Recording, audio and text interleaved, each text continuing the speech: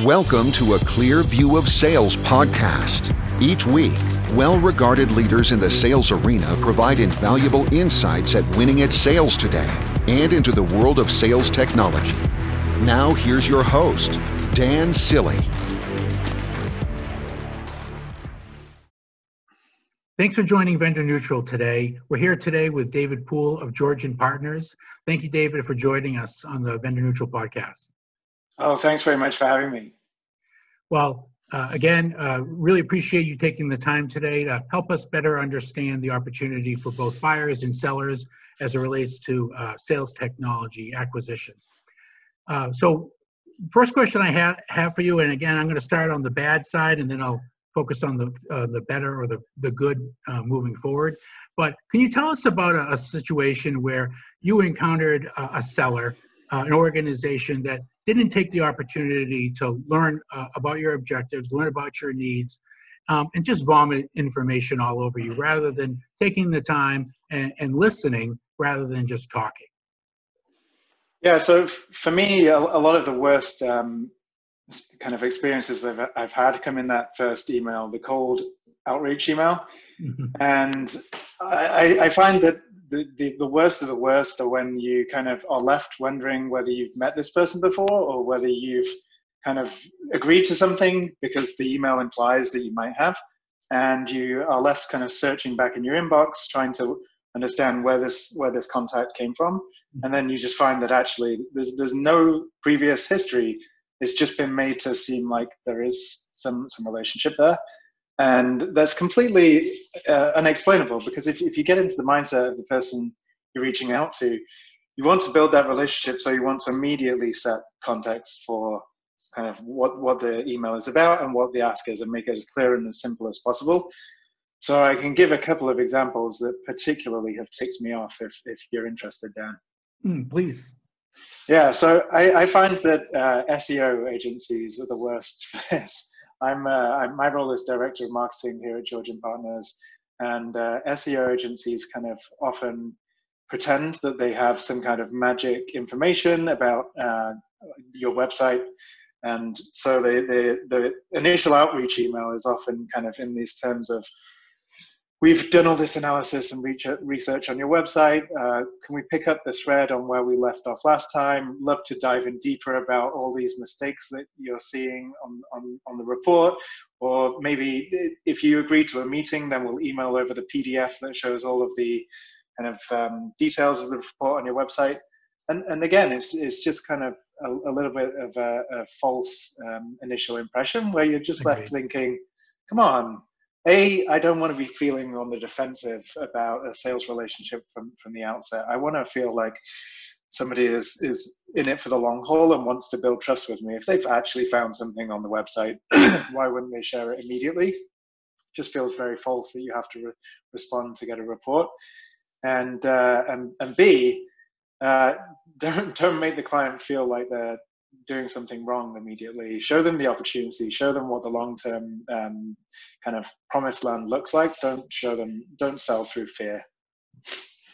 No, I have to agree with you totally. And, you know, maybe referencing a company like yours that's experienced similar type of issues is a better way than trying to call you out on your weaknesses, or, you know, they're not calling you out on your strengths, that's for sure. They're trying to create a perception of fear, like you said, and that fear inevitably in their minds is going to get an appointment or at least a phone call. And that's not the right way to do it. I totally agree. So let's flip it over. So let's flip the card here and let's think about when you have engaged with a seller that really did listen, a seller that took the time to learn more about your journey, learn more about your objectives, and not just talk and not just tell what they think you need to hear. Do you have examples of that? Yeah, so for me, the best initial outreach is always kind of short, to the point, explains an understanding of the problems in the kind of broadest terms, and then is polite in waiting for your response. Don't expect them to even click on a Calendly link and book in a time. It should just be like, respond if you're interested, and I'll do all the footwork to find a time that works. I'll go above and beyond. in that initial email, show that you've done some research on what the company is, show that you understand what their role is and how those two things match together with your solution. Then for me, the kind of perfect sales sequence follows kind of an ABM process. So you're really thinking about that account, and the account is very different to every other account that you're encountering. So you use as much kind of research and data as you have to tailor every single touch point as much as possible to that account. If you're doing a first demo, at the very least you can do is put kind of the logo on the PowerPoint, but it should go beyond that these days. You should kind of show your understanding of, if not the specific account, the vertical or the kind of industry that your prospect is working in, to tailor the demo, to tailor the materials you're showing, pick out the most relevant case studies, make your solution kind of branded if you can do that with the colors and the logo, so that even when you flip over to the demo, it feels a lot closer to the eventual experience that your prospect is going to have. And then kind of take it from there. Every single time that you're having a touch point, show that you've done even more research, whether that's spending time on their website, engaging with their marketing materials, attending their webinars so that you just show that you care, going to events where you know they'll be so you can meet up with them, going to the office, getting the team together. Really, all these things add up to really build trust that you actually care about getting their business. And for me, that kind of building trust and establishing a relationship of trust for the long term is the best possible thing anybody working in sales can do. Do you feel that today's modern seller needs to become a situational expert, and that they also need to demonstrate that on their social activities? I'm thinking about that because of what you just said. You know, that you have to build that trust, you have to build that awareness, and sometimes it is difficult for an inside representative, and sometimes even the field rep, to engage personally, physically, face to face with that individual that they're selling to. Sometimes they're on the other side of the world or the other side of the country. Do you feel that social media or social resources like social media are enabling our reps to become the expert, or at least represent that positive message? Yeah, I think so. I think it's easy for any rep to go out on social media and see what your prospects care about, see what they're posting about in their day-to-day, because that will give you a good understanding likely of what kind of problems they're thinking about. But it goes beyond that. You can also kind of comment where they're commenting, like what they're liking, and slowly but surely, your name will start to be recognized by your prospects. Right. It's even just kind of getting past that first hurdle with the outbound. If I recognize a name and I think, oh, I've actually seen them around a fair bit on social media, far likelier that I'll respond positively, because you've already kind of broken down that first barrier. But then going beyond that, it gives an opportunity throughout the sales process to continue engaging. I really like it when I see the reps popping up, and it gives the reps a chance to understand that subject matter that they might not have. Nobody is expecting every single SDR, every single inside sales rep to be able to have the required account knowledge if they're covering 5 verticals. But one way that you can quickly kind of get a little bit up to speed and start using some of the right terminology and some of the right jargon that is used in your vertical is by following them on social. So very good research tool and very good kind of relationship building tool as well. Yeah, because again, you're creating awareness where there was none, and you're giving them something to reflect on. So if they saw you socially, because again, that's where it probably starts for most buyers, is that they start their research online, social media. They ask their peers, what do you use? What do you like? And, you know, many just throw out names and a rep's contact details, but those people don't really know what's going on in that organization. They're just calling out a friend or a resource that they've had a positive experience with. But if that rep is out there demonstrating every day an expertise in their space, even around that solution specifically, those buyers are going to pick up on that for sure. And I think there'll be a long-term value when they do see that email finally. They're more likely probably going to open it because they saw that social media post previously from that contact. Yeah, definitely. And yeah, you're right to call out that a lot of people start their search through social.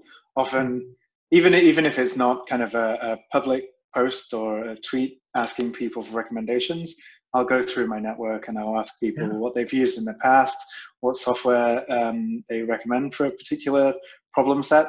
And so again, it goes to this idea of every single action you take should be thinking about the long term, and that goes not even just for the account you're working on now.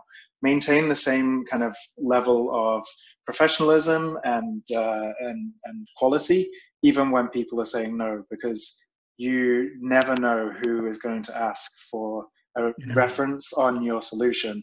And if you're kind of acting disreputably over here, it might come back to bite you over here. So always think about how you can provide the most value possible, even when somebody's saying, you know what, I don't have budget this year, or the timing doesn't work for me. Keep being helpful, keep reaching out, keep engaging. Yeah, and it's not a short race, it's a long race. It's something that takes quite a bit of time and energy, and those who see success are those who dedicate that time and energy. I totally agree. If you think about, I'm not sure if you've taken a look at some of our profiles that we've developed for the sales technology space, but our profile is specifically meant to create almost a mirror, right? So we want to create a mirror image of what that company is doing for other companies like you, right? So if you're a buyer, you represent an industry, you represent a vertical, a specific target space in the market. We're able to reflect on the challenges that product addresses, the priorities it addresses, the capabilities that it aligns to, and then we're able to very specifically give you something that looks and acts like your company. You know, does it fit our build? Because you can very quickly determine whether or not the solution is probably a little bit of an overkill. In more cases, a lot of tech out there, it absolutely is. You don't need every bell and whistle. You don't need all these outreach tools. Sometimes you just need a simple solution that sends emails and tracks open activity. You know, it doesn't always have to have so many bells and whistles.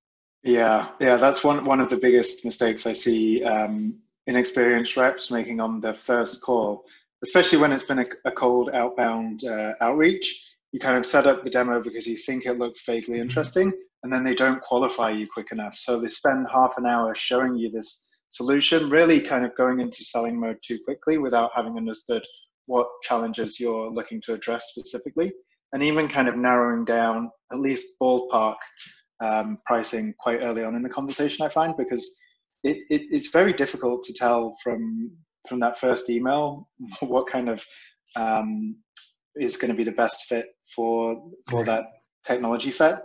And I think a lot of people just are so excited to get the response to their email that they don't think about saying no themselves. Okay, I've asked you a few questions. You know what? You don't seem like you're going to be a perfect fit. So let's move on. Yeah, and that first call really should be far more questions than answers, you know, and the answers should come from the buyer, meaning the sellers really should be asking all of the open-ended questions that are going to fully qualify that prospect, almost like you said, almost in the first 10 or 15 minutes, because at the end of the day, you could spin your wheel for an hour on a presentation, vomit a lot of information that's just not applicable to that buyer's needs, but they're being respectful and they listen. Where you could have probably found out in the first 5 or 10 minutes if it was of value at all, and if you could, if there was an opportunity to move forward. So yeah, totally absolutely. Agree. And then I think kind of moving down the buying funnel, for me, the best really set themselves apart when it comes to closing and implementation. So you know you're going to have to send over specific documents for the security review and the terms and services review. Keep being as helpful as you have been at every other step of the journey. Keep reaching out, seeing if there's anything else you can do to help, and then set the expectations for how long the implementation will take. how much will be required from the client. Even if you're providing services, it's going to be kind of some legwork to be done on the client side. Let them know how much it's going to be so that they can set aside the right amount of time. And so you don't sign the contract and then there's kind of a month's delay and everyone's feeling a bit antsy about getting going with a new solution because they weren't expecting it to be so much work on their side because you didn't set the expectations. And then really, really work with your implementation or customer success team and keep attending all of the calls. So there's kind of a transition period where you're the familiar party in the room and can answer the questions about the account so that there's just that smooth transition into being a customer and then hopefully expanding and becoming a reference. Wow, what great advice, David. Truly, thank you so much for taking the time today. So David Poole with Georgian Partners, we're, again, just so lucky to have you and for you to contribute to today's podcast. I'm sure buyers and both sellers are going to be, they'll look at this as a great resource and great information to move forward with. So thanks again, David, for taking the time today, and I look forward to connecting with you in the future. Thanks very much. Thanks so much for having me on. Thanks for listening to a Clear View of Sales podcast.